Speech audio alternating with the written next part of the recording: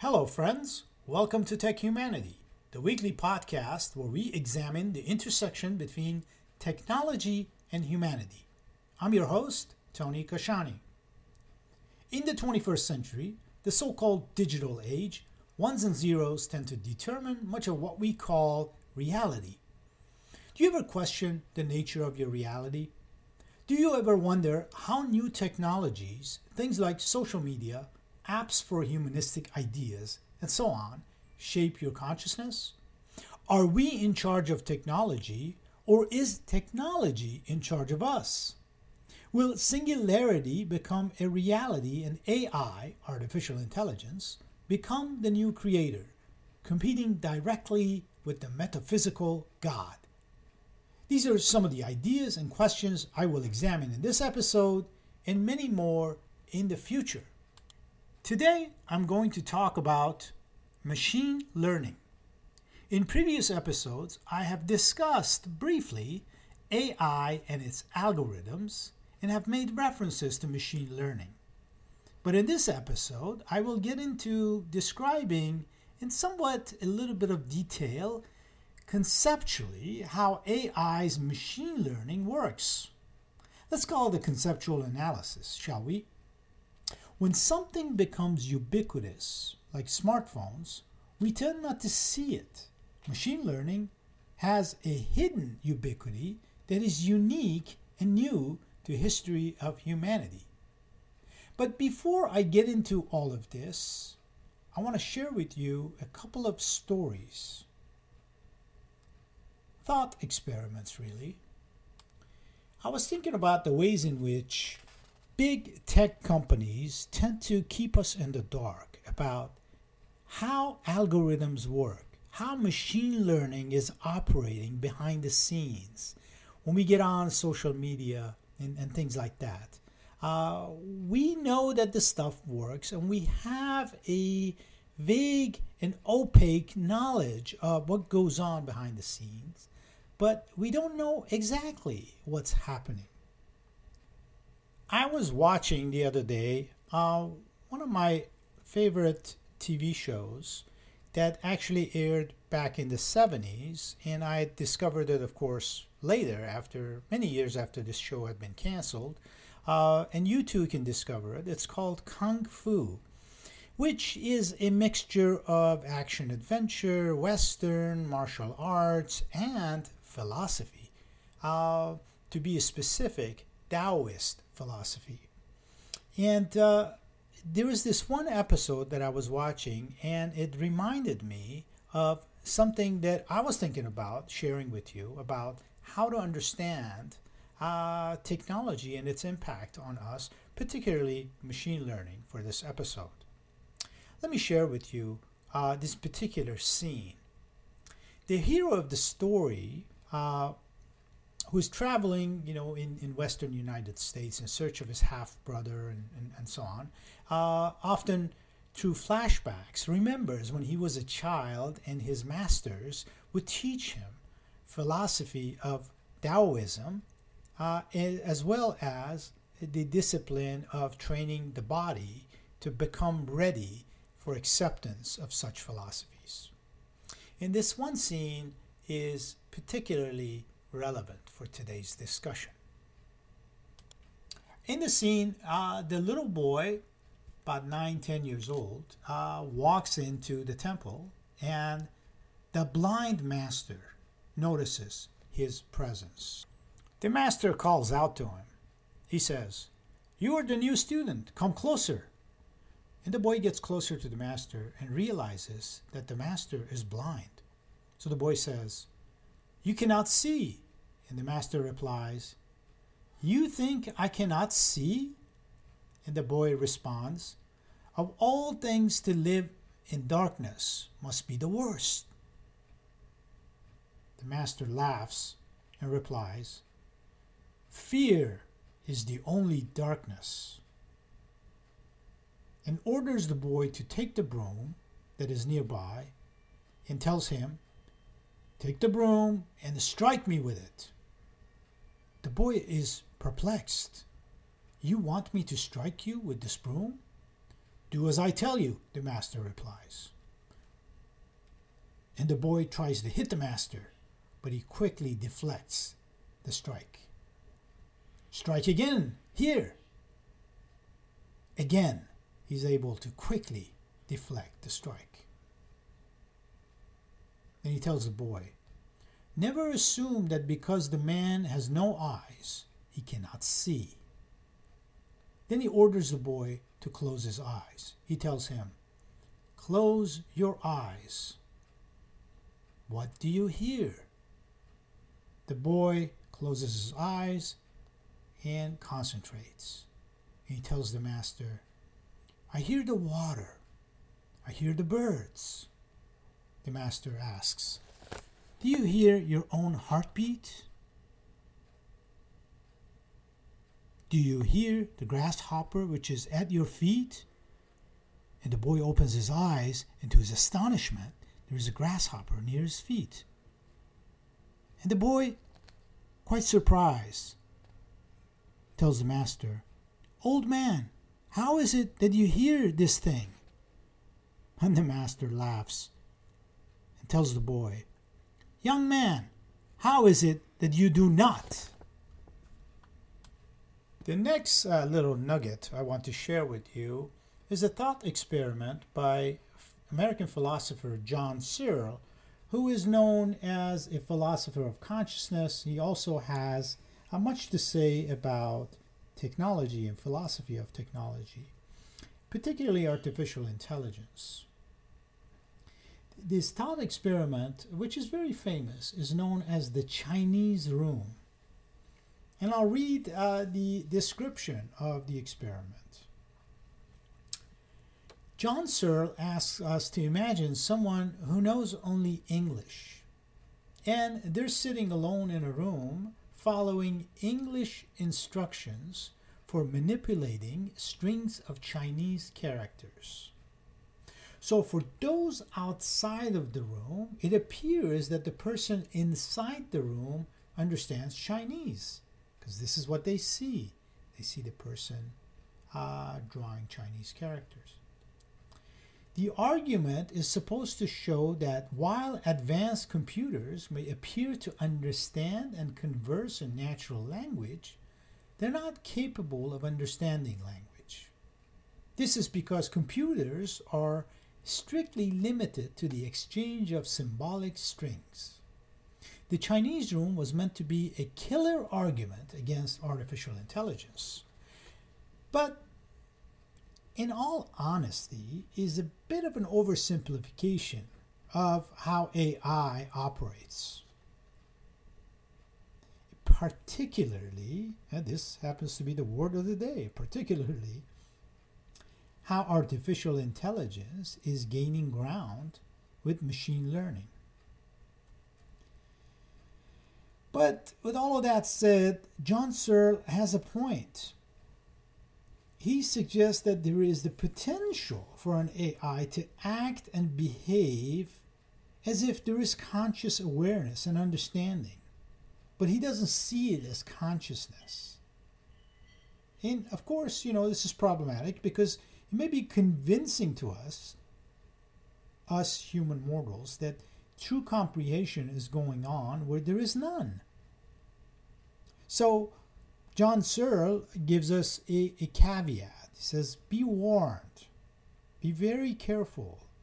The so-called smart machines are not all that smart anyways, because all they do is spit out what we, the human beings, give them. Then there is the philosopher Robert Nozick's famous experience machine, another thought experiment. And how does this one go? And this is, of course, from his famous book, Anarchy, State, and Utopia, which was written in 1974. It goes something like this. Suppose there were an experience machine that would give you any experience you desired. A neuropsychologist could stimulate your brain so that you would think and feel you were writing a great novel, or making a friend, or reading an interesting book, all the time you would be floating in a tank with electrodes attached to your brain. Does the movie Matrix come to mind? It sure does for me. Should you plug into this machine for life, pre-programming your life experiences? Of course, while in the tank, you won't know that you're there. You'll think that it's all actually happening. Would you plug in? Should that be the choice? Would you plug in? So this is the ultimate question that is yielded through this thought experiment. The basic idea here is that we have very good reasons to plug ourselves into such a machine. Because we live in a universe with no apparent purpose, if you think in existential terms, and because our lives are often characterized by less than ideal conditions, like much suffering and injustices happening around us. So we have no good reason to not opt for something substantially better, even if it is artificial. But what about our humanity, our dignity, our sense of imagination, our capabilities for compassion, for love, for the intangibles that machines may never understand, even if they develop consciousness, which would be a machine-like consciousness. Nonetheless, I think Nozick's thought experiment gives us something to think about. Because if you look around, many people opt to plug in and stay plugged in. People spend countless hours on social media, playing video games, and entertaining themselves with countless hours of binge watching through streaming services and amusing themselves essentially through entertainment products that give them perpetual mesmerizing state of mind. Now, let's talk about machine learning. The fact of the matter is that machine learning is all around us. Anytime you type a query into a search engine of your choice, which for many people happens to be Google, it is Google's world after all, and we're just living in it, as people might say. Every time you do that, anytime you go to Amazon.com to buy something, anytime you stream something through Netflix or Amazon or Showtime or HBO, what's happening is a machine learning system is working, recommending movies for us, connecting us to particular programs, and so on. So machine learning is doing all the work behind the scenes. So what is machine learning? Before we can talk about machine learning, we got to talk about algorithms a bit. You don't have machine learning if you don't have algorithms. Our society, in fact, many societies, let's just say the world, is changing all around us. And it's changing one learning algorithm at a time. Artificial intelligence, to use the umbrella term, is remaking pretty much everything that is humanistic and even universal.